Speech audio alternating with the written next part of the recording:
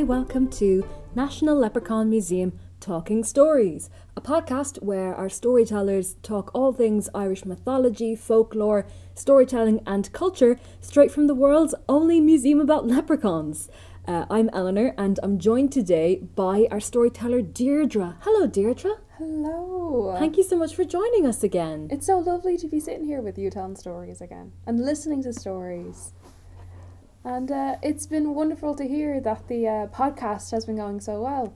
Yeah, and that we're still the only museum that talks about leprechauns in the world as well. Right. Yeah. Well, I mean, we weren't the only museum in the world talking about leprechauns this past month because we've just come out of March. We've just come out of St. Patrick's Day. And a lot of museums around the world were doing leprechaun-themed activities, which is really great to see online and on social media. But this episode is coming out on another special day, another fun day, 1st of April, April Fool's Day. Ooh. We can all be a little bit foolish at times, you know, as much as we might like to be, especially as we grow older, especially as we're adults. But I don't think it hurts to cast off those adult, mature shackles and lean into our inner fool. I like that, the inner fool. Yeah. I like that. Well, the way I look at things is you can't take life too seriously if you work in a place called the National Leprechaun Museum of Ireland. That's true. It teaches you in life that you have to find the fun. You have to find the spark of joy. You have to find that thing that'll put a smile on your face. And that's what we try to remind people who come through our doors as well. Yeah. Like some of my favourite times that I've had in the museum have been people scaring the absolute bejesus out of me. And this has happened many a time. Even though it wasn't April 1st? Even though, I know, going against the holidays and everything. Yeah, no, it's there's been a few times that a storyteller, who shall not be mentioned, has noticed that I've either wearing earphones or my back is being faced to them, and they decided to take a foam mannequin head that was in the gift shop, place it inside of their hoodie and stretch it over them. So they look like a Slenderman version of a storyteller who works in the museum. I remember that. And as I turned around, I screamed. And I screamed so loud while sitting in the gift shop that I forgot that there was a tour going on next door. Yeah, I still have not forgiven said storyteller, but it was a very funny day. Yeah. Have you gotten tricked or fooled in any way like that? I definitely think, I think here in the museum, we do like, as staff, playing the occasional trick on each other. Not that, away from the eyes of visitors, of course.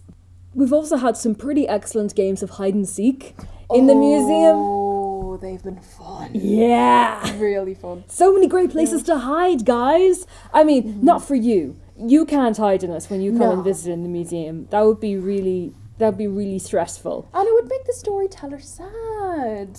Yeah, we don't want to lose you. And we definitely don't want to be leaving people in the other world as well. No. Because you don't want the good people after you, or the good people to be stealing you away. There's been many times we've gotten to have social evenings here in the museum. And I think one that people still talk about to this day is a Christmas party or two we've had actually inside the museum itself. And it has been some of the best fun you'll ever have. One year we had a hide and seek competition. So the 10 or 11 storytellers or members of staff that were here were told that they had about 2 minutes to find the best hiding place at the entire building. Now the basement was off limits. We could only use the rooms where the tours would take place. And if you've gotten a chance to visit the museum, we've many different spaces. The likes of the Giant's Causeway, the likes of the Giant's Room with gigantic furniture where we are the size of the wee folk. Places like the Fairy Hill, places like a map where it tells you an audio-visual representation of the history of Ireland, and a few other places in between. But what you don't see is what's behind the curtain, what's behind those doors you see in plain sight. And I proudly will say this, is that I won the hide and seek competition that year, and yes, I got money out of Mark's pocket. Yeah. Because I jammed myself in one of the gaps that was found in the Giant's Causeway. So did I feel like I got trampled on by Benandonner? Did I feel like I got trampled on by Phil McCool? You can say yes.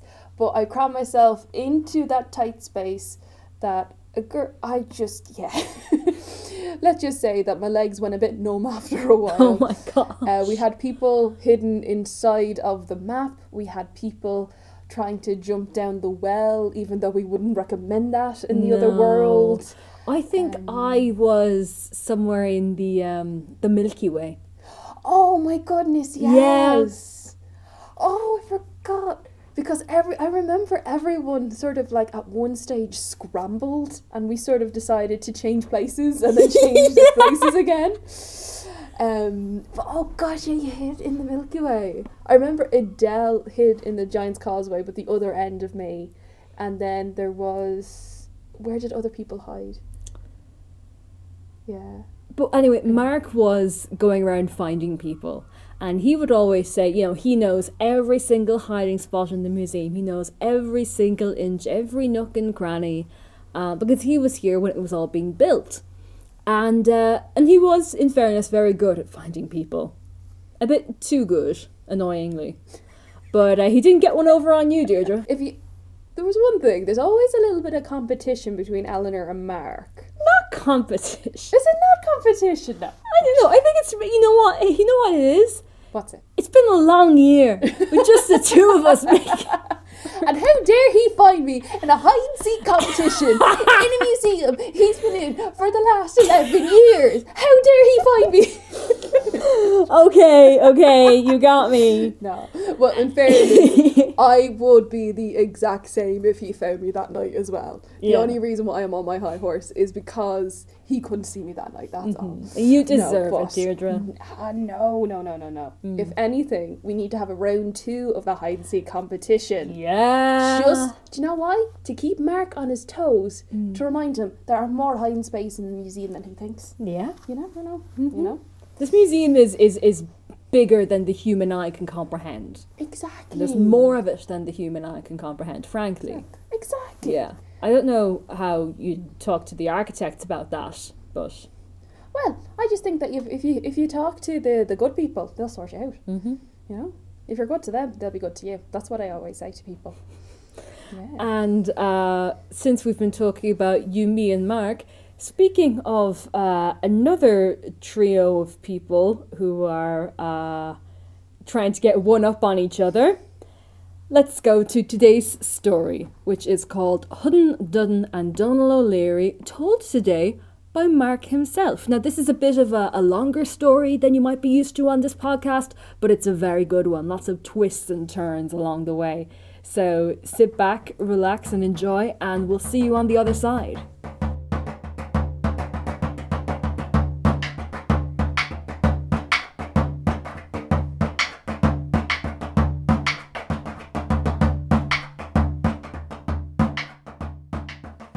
Hudden Dudden and Donal O'Leary were 3 men who lived side by side in County Fermanagh. Now, while the 3 men were quite similar in a lot of ways, in that they lived on a small patch of land, they each had a, modest little home, they had a single bullock, and all 3 men lived with their mothers, who had heard being described as little more than ornaments, they were so old and inactive. But Hudden and Dudden were nothing like Donal O'Leary, in that they were 2 of the meanest people you could ever met. Begrudgers, and Irish in the most typical possible way. When I first heard the story, they reminded me immediately of the 2 old men from the Muppets who sat up in the balcony. I think the only reason they are actually friends is because no one else could tolerate them. But Donal O'Leary was something completely different. While he didn't have much, he never complained. He always had a spring in his step, and he always had a whistle or a song on his lips. This absolutely infuriated Hudden and Dudden. More so because he actually lived slap bang between the 2 of them, and it was almost like he was there to drive them insane and drive them apart. They were always plotting and planning of ways to kind of bring misfortune on him. And one day they decided that the best thing that they could do would be to kill his bullock. his only source of income, his source of so many things in his life, and really the only thing that kept him active and going. So one night, when it got dark, the two men waited until the whistling and the singing had stopped. Knowing that Donald O'Leary was fast asleep, they snuck over, they met at his gate, and they rushed onto his land and stabbed the bullock again and again for good measure, and then returned to their homes. Well, the next morning, when Donald O'Leary came out of his house and saw his bullock lying there in the grass, he couldn't believe his eyes. But always looking on the bright side, he was like, "Oh my goodness," he says. "This is a shocking state of affairs. It looks like my bullock is after falling over again and again on top of the rake there leaning by the fence. They're so filled with holes you could use him as a strainer." But like I said, he was a positive guy. So what he did was he took out his pocket knife and he skinned the bullock, knowing that if he headed north, he was sure to happen across a town or a village where he could sell the hide and maybe get back a little bit of his losses. So he threw the hide over his shoulder, flesh side out, and he set off north. Now as he walked along, he whistled, and again he had a bit of a spring in his step, and he walked until the landscape was no longer familiar. And as he was walking through a particularly dense piece of woodland on a little narrow path, he heard a clicking and a cawing and a muttering, and he looked up and he saw a blackbird in the trees, and it had been hopping along from branch to branch, from tree to tree, like it was keeping him company, and Donald O'Leary was very happy for this. So when the bird flew down and landed on his shoulder, picking at the flesh on the hide, Donald O'Leary reached back and took the bird and stuck it in his inside pocket. And the bird continued to chatter, and Donald talked back to it, though the two didn't understand what the other were saying. Donald eventually arrived at a little village. And of course, given that he'd been walking for so long, he was thirsty. So before going about the business of finding someone to buy the hide, he made his way into a little bar and went straight up and asked for a whiskey. Well, the woman at the bar, who was young once, she said, "What can I get you?" He says, "Give us a little glass of whiskey there, if you don't mind." And she turned and she took a glass, and as she was taking down a bottle, the bird started to cack and caw and mutter away in Donald's coat. The woman, of course, turned round and asked Donald what he'd said, and he replied that, "I didn't say anything at all." He reached into his coat, he pulled out the blackboard and he put it on the bar, and he said, "It was actually my friend here." The woman couldn't believe what she was looking at. She said, and what did he say?" Well, Donald said that the bird had just told him that she was pouring him the cheap stuff, the stuff you wouldn't give to your friends or family, and that the bird actually looked out for him since he was a young man. He said that he'd always carry the bird with him. It was like part of his family, and it always knew when someone was trying to get one over on him. Well, the woman apologised and insisted that it was completely unintentional and she wasn't really looking at what bottle she was picking up. And she, of course, reached under the counter and pulled out the good stuff and poured Donald a good measure. She said to him that bird's a very fine thing to have altogether, and she said a woman in her line of business is always wary of people trying to welch on paying their bills, or the brewery trying to charge her more than they should, and she actually offered Donald a fair amount of money for the bird. Of course, Donald wasn't going to make this easy, and he said, "No, I couldn't.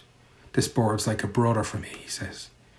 "He's kept me company all my days, and I couldn't possibly part with him for a few coins." So the woman said that she'd be back in a moment. She went through a small door, and she arrived back with a piece of cloth, which she opened up onto the counter, and it was filled with money, silver coins of every description. And she said, "You can have that if you give me the bird." Donald, making it seem like it was a difficult decision, gave her the bird and took the money. He stuffed it into his pocket, finished his drink, and before heading home, he of course went down to the town square and sold his hide for a few coins. While Hudden and Dudden were back at their house, deciding how they were going to divide up his land when he'd moved along, They couldn't believe it when they heard the whistling and the chirping and the singing come from the laneway when Donald O'Leary came into view. As soon as he saw the two men with the shocked look on their face, he says, "Lads," he says, "you would not believe it. I woke up this morning and I came out and my poor old bullock was dead, riddled with holes, so he was. I think he'd fallen over during the night on the rake." But he says, "It's not all bad. I've actually heard of a town north of here, and I set off and I was told that you could sell a single hide there for fistfuls of silver coins." Hudden says, O'Leary," says, "you're talking nonsense," he says. "You and your big mouth and your big stories, which you go on out of that." Well, Donald O'Leary reached his hand into his pockets and he pulled out fistfuls of silver coins. And the two men couldn't believe their eyes. They looked at each other, turned on their heels, pulling their pocket knives from out of their coats. They ran over and started stabbing their bullocks. They had them skinned in no time, and the two men threw the hides over their shoulder and headed north straight away. Well, when they arrived in the town, of course, they went straight down to the square shouting, "Hides for sale, hides for sale, fill our pockets with silver, hides for sale." People just looked at them as if they had two heads each. And the two men didn't realise why people weren't just, throwing money at them. And when one guy finally came over, he said, "How much are you saying for those hides?" And Dudden replied, he says, "Well," he says, "fill me pocket with silver," he says, "and you can take the hide off me now." And the man just laughed in his face. And after this happened a second and a third time, the two men realised that somehow Donald O'Leary may have gotten the better of them. They sold their hides for what little they could get rather than carry them home. It's not like they could redress their bullocks. And as they made their way home, they got angrier and angrier with every step, convinced that that night they were going to get their revenge on Donald O'Leary. Now, it was getting pretty late, and it was time for bed, and there was no sign of Hudden and Dudden. But Donald O'Leary knew they would be baying for blood that night when they got back. So he had to find a way to, get away with what he'd done. So while he was getting ready for bed, he went into his mother, who was just sat there like a hood ornament in front of the fire, and he said, "Mother dear," he says, "it's a cold night tonight," he says. "I'm going to put you in my big bed with an extra blanket, and I'll take your little bed in the back, because you're my mother and I love you and I'll always look after you." So he took his mother into his room, tucked her into the bed, pulled up the extra blanket and settled her down. And then he headed off into the back room and lay down for a peaceful sleep himself. Well, when Hudden and Dudden did arrive back, they didn't even bother going to their houses. They stood at the gate to Donald O'Leary's piece of land, and they said, "That's it," he says. "We have to kill him. It wasn't enough that we killed the bullock. This guy, for what he's done to us, he has to pay." So the two men opened the gate as quiet as they could and snuck up to Donald's house. They positioned themselves with their ears to the door, and they couldn't hear a sound. There was no light on, so they knew that he was fast asleep. And they went inside. The door didn't even make a creak, and they left it open so they could have a quick getaway, but also the moonlight outside would spill in and they could see a little bit of where they were going. Well, they'd walked in through the front room and they see the door. When they look in through the door that was slightly ajar, they see the body in the bed. Straight away they dove on top of them and they held a pillow down over the face, and they squeezed until there was no more movement.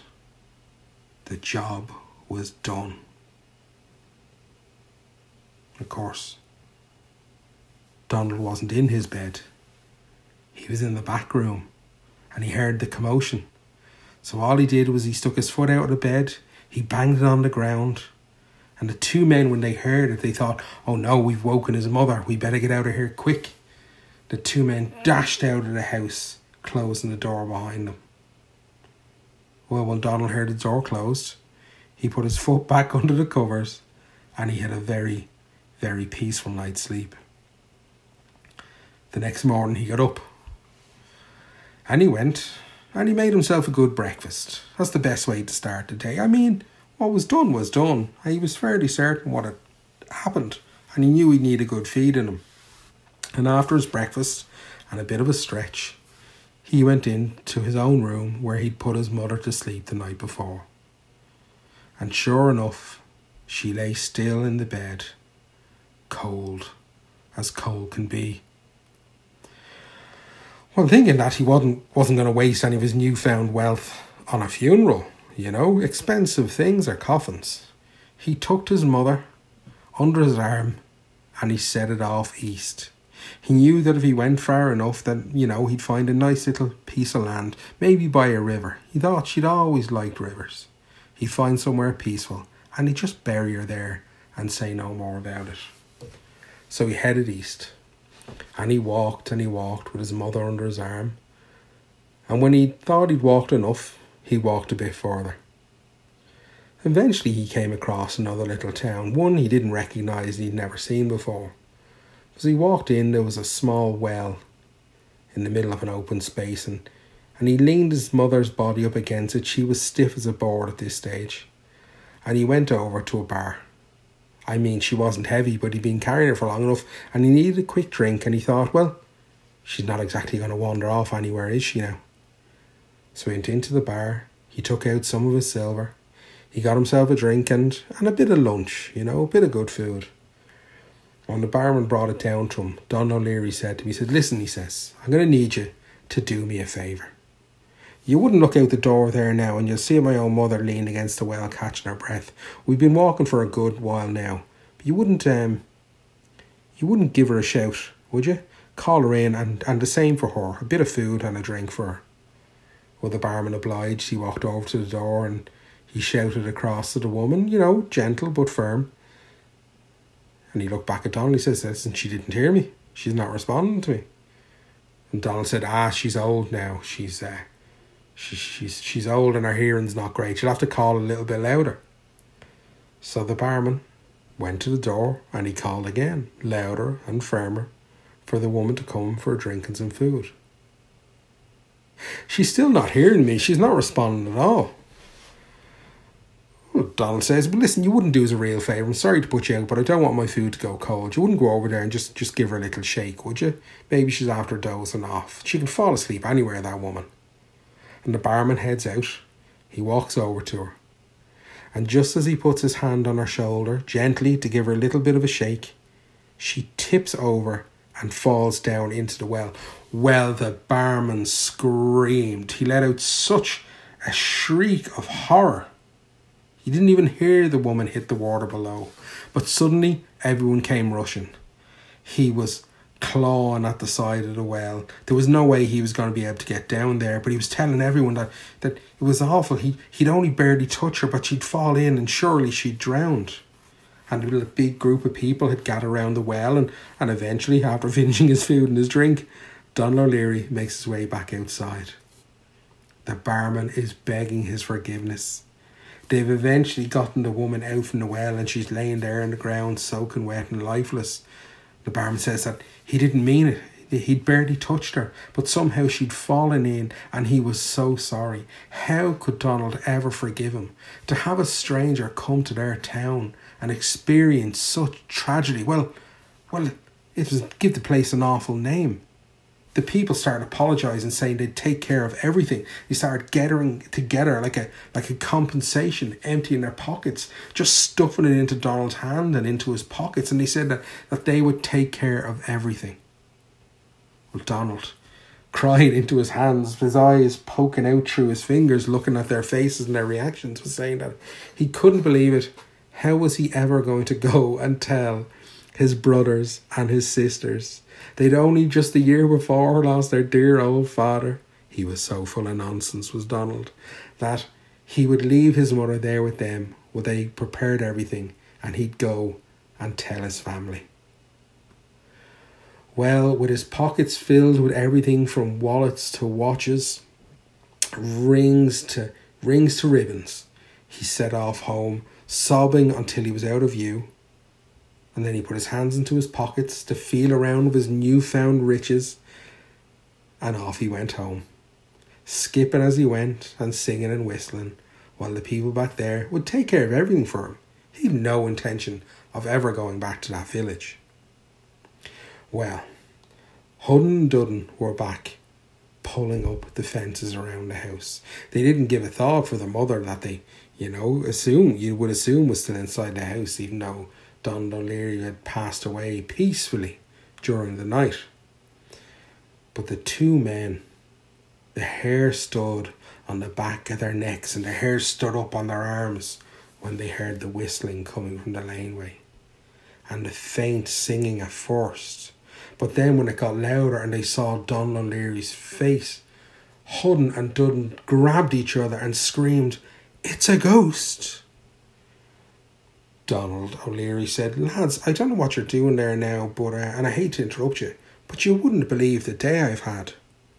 Sure, I got up this morning after breakfast. I went to check in on my mother, and she was stone cold in the bed.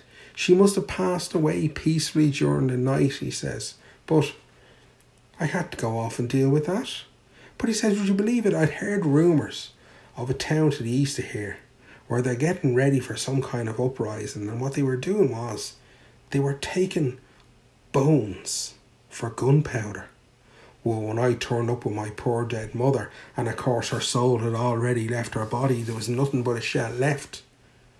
They couldn't get enough of it.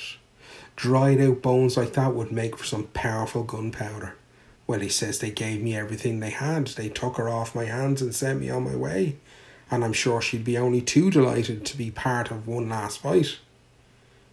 The two men, when the colour had come back to their face, couldn't believe what he was saying. They thought this was absolutely ridiculous. But when Donald O'Leary put his hands into his pockets and pulled out watches and rings and riches and ribbons, the men couldn't believe it. But of course they did. They looked at each other square in the eye. They turned on their heels, and we know what they did already. They ran off home and they smothered their mothers. They threw the women under their arms and they set it off east. Well, I can only imagine the scene when they arrived in that town, shouting, "Oh, women for sale, oh, women for sale, dead as a doornail, old women for sale." We don't know what happened to Hudden and Dudden. They never came back, and after a few days, Donald finished the job that they'd started. He pulled up the fences around them. He took what they had in their homes and it became his own, and he went on to live a long and happy life. And that's the story of Hudden, Dudden and Donald O'Leary.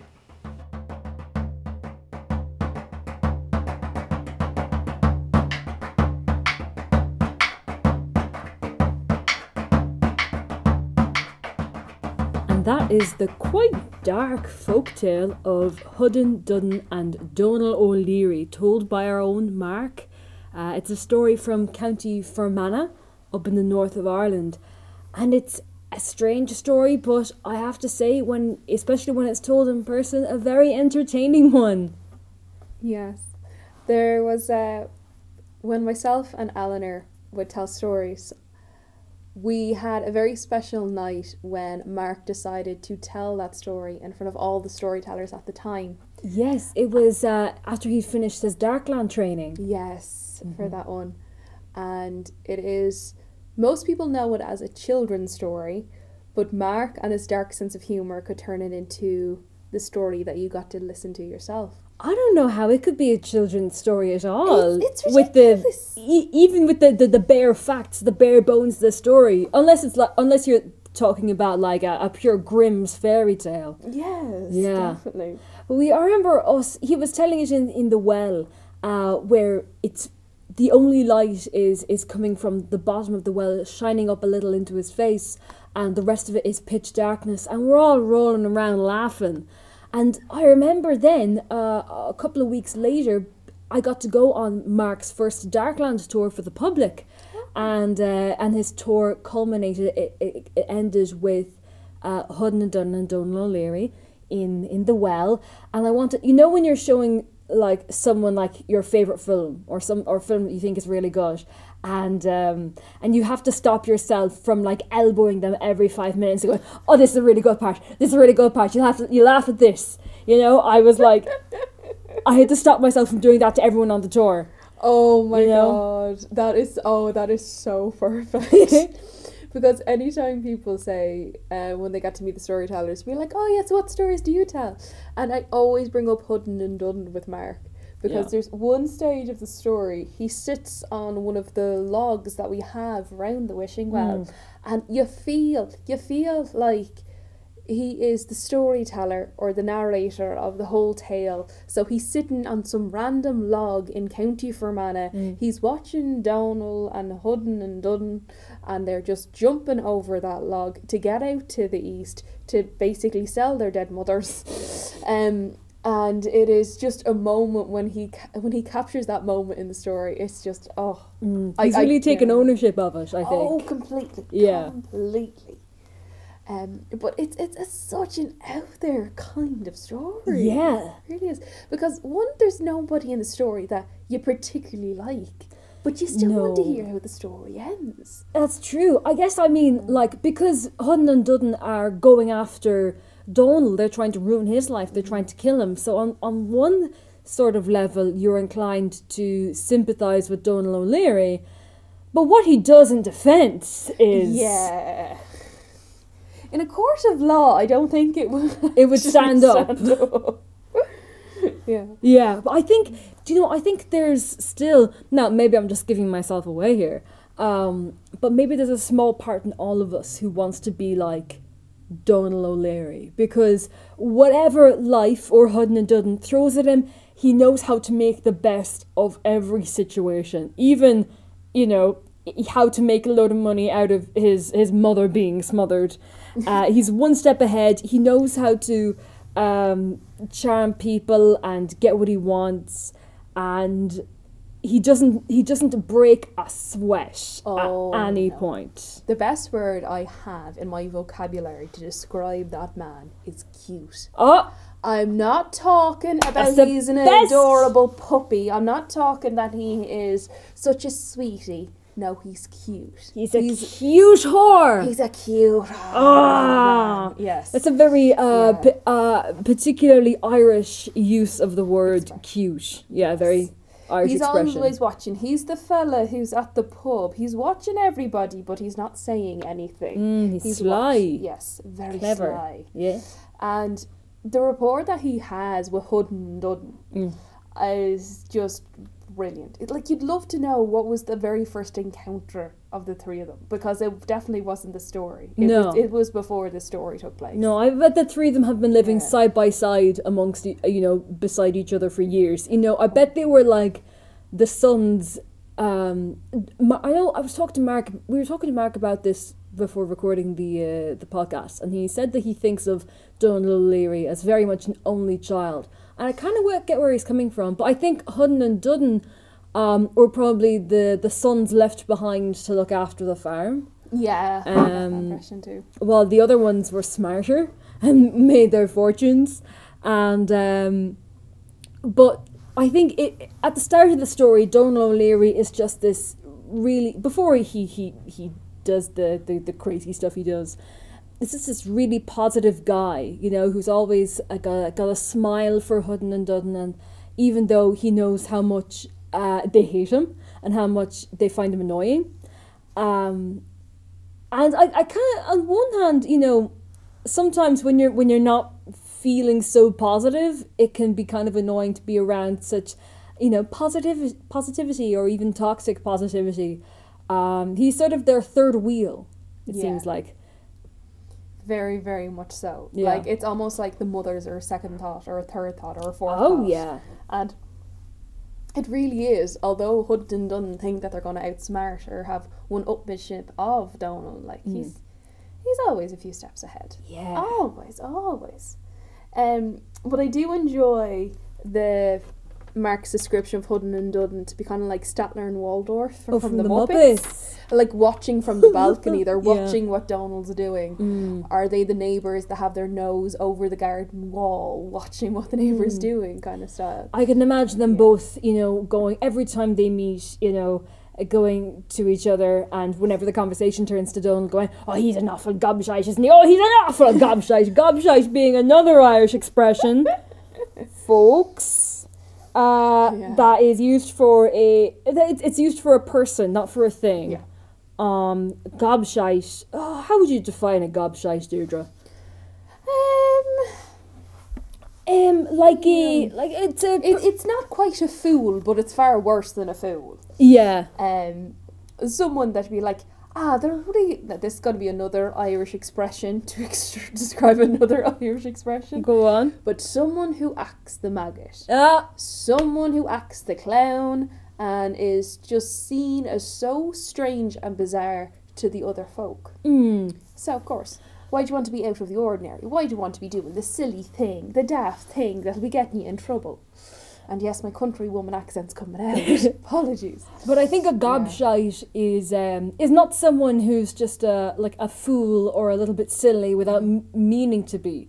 A gobshite still tries to get in your way. And that's definitely, from the perspective of Hudden and Dudden, what Donald does. But He even killed his own mother because he throws his own mother into the firing line. Yeah. I know that if that's not a definition of a gobshite, I don't know what is. There's I don't know if I would ever like to encounter Donald O'Leary in real life, because I can picture like that smile on his face, but behind the eyes there's something else happening there. Yeah. Like, I asked Mark a question before we started recording, just to talk to him about the story and what he liked about the story. And I asked him, will there be any people in the story he'd want to go and play poker with? And he says, none of them. Because let's be honest, Donald will be counting the cards and be watching everybody. Hudden and Dudden would just be probably stealing each other's cards. And it'd be almost clueless. Almost. But of course, when Mark tells that story in real life, it ends differently. Because this is I guess a shortened version of the story that Mark got to tell you here today, folks. But there was two sort of encounters or two attacks from Hudden and Dudden. But of course, in Irish mythology and folklore, things come in threes, and there's a third and final one. Will I tell them about it? Okay. So, Hudden and Dudden have smothered their mothers. Hudden and Dudden have smothered their mothers, and they've gone to the town where Donald O'Leary's just come from, and they're like, dead mothers for sale, get your dead mothers, freshly Dead as a killed. doornail, get your dead mothers. Yeah. And the people of this town find this incredibly offensive, and they run Hudden and Dudden out of town as fast as their legs can carry them, and they come back home, and they're like, okay, enough plans. This has gone on far too long. Next time we see Donald O'Leary, we're gonna jump him and we're gonna end it. So, when Donald O'Leary comes out of his house with a smile on his face to greet Hudden and Dudden as they come home, they grab him and they put him in a large sack, and they decide they're going to throw him in a lake, and that'll be the end of it. So Hudden and Dudden are walking with Donald O'Leary in the sack down to the lake, and on their way, Hudden spots a lovely rabbit, big rabbit, or a hare. This is probably something they would argue about. Was it a rabbit or a hare? It was a hare. It was a rabbit. It was a hare. It was a rabbit. It was a Like hare. that, yeah. And Hudden and Dudden decide to go off and catch the rabbit, to have for their celebratory dinner, and they just dump Donald in the bag by the side of the road, and because he's not going anywhere. And Donald's sitting there in the bag for a while until he is happened upon by a farmer walking his cattle down the road. And the farmer asks him, are you all right in there, in the bag? And Donald's like, oh yeah, I'm grand, thanks, enjoying the weather. And the farmer's like, oh, okay. What you doing in the bag? And Donal O'Leary says, oh, well, I'm actually... It's kind of a funny story. But I'm actually engaged to be married to a princess in the next kingdom. And, she's the most beautiful girl that anyone's ever seen. And her family are so rich. I'm going to be a prince and I'll never have to work again for the rest of my days.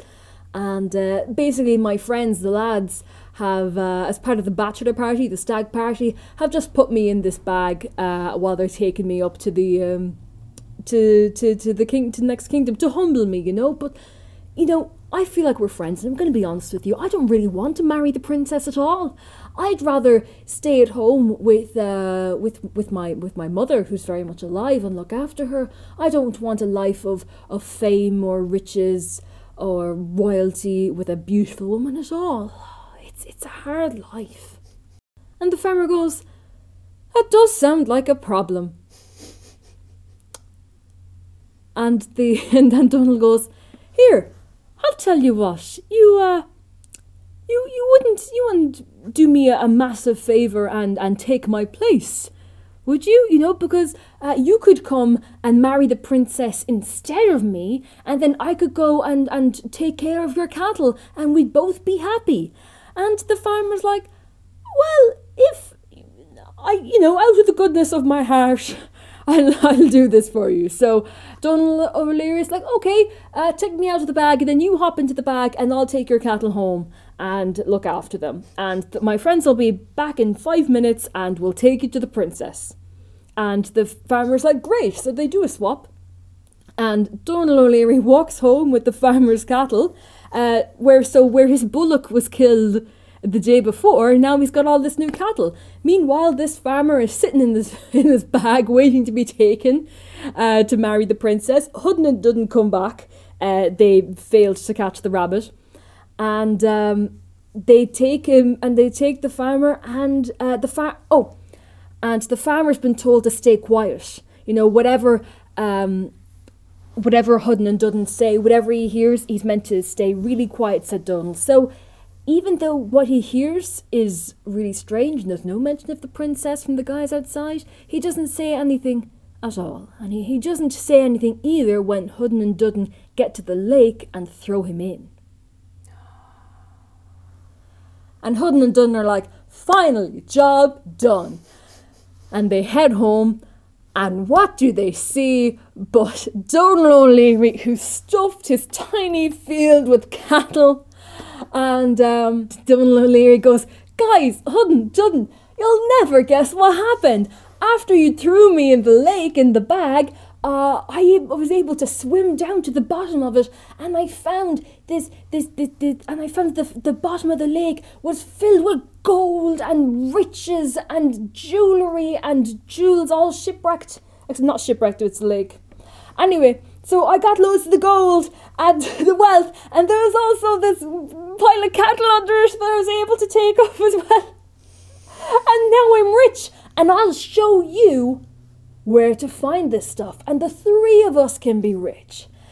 And Hudden and Dudden are like, okay then, so walk us back to the lake. So Donal O'Leary skips down the lane with Hudden and Dudden back to the lake. And so the three of them get there, and Donal O'Leary is like, okay, Hudden, you first, just jump into the lake and dive down as far as you can. You can't swim, that doesn't matter. The magic of the lake will take you there. So Hudden just jumps in. The magic of the lake, well, it does take him down to the bottom, and then up again, and he can't swim, and he's bobbing, and he's throwing his arms in the air, and he's screaming, and Donal turns to Dudden, and he's like, Dudden, Hudden is there screaming for your help, because there's so much gold, he can't carry it all. Go in and help him. And Dudden takes a running jump into the lake, and they both sink to the bottom and drown. And Donal O'Leary, starts whistling as he's walking home with a smile on his face, because Hudden and Dudden aren't going to be coming for him anymore. and he takes up the fences around Hudden's land and around Dudden's land and around his own land, and until he has control of both their farms, and he spreads out all his cattle and has a very happy life. I've never told any part of that story before, or the whole story. Oh my god, I'm so happy you do. It's so much fun to tell. It's a tremendous story.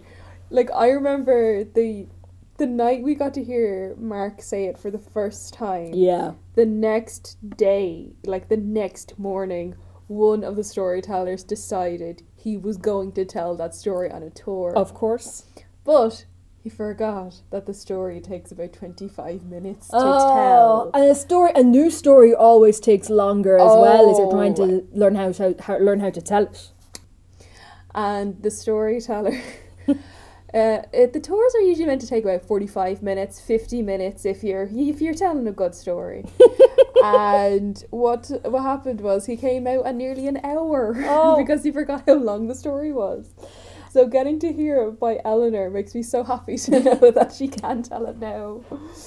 Yeah. And of course, it's nice for the visitor to get an hour-long tour if it's a good one. But sometimes a story, if you're a storyteller doing the hour-long tour, you can get in trouble because there's another tour coming up behind you. I wouldn't know anything about that, Eleanor. Anything at all. No, but it is... I find that when you tell the story of Hudden and Dudden, it is just a story that you have to make sure that at first the characters come off likeable, but by the end of it, you know that they all have traces of serial killers and criminals and, if you will, kind of, it's almost like in one of the Hangover movies, except it's in reverse, Very chaotic evil. Yes, chaotic evil. That is such a good way to put it. Oh my god. I mean, that's Fermanagh people for you, I guess. Yeah. You can find this story in a book, in a collection called Irish Fairy Tales by Joseph Jacobs, which I think is a 19th century collection. Yeah. As well. Yeah. And it might be available. The story itself might just be available online if you want to read it. But I think we're going to leave it there. Thank you so much, Deirdre, for joining me for this really enjoyable discussion on Hudden, Dudden and Donal O'Leary.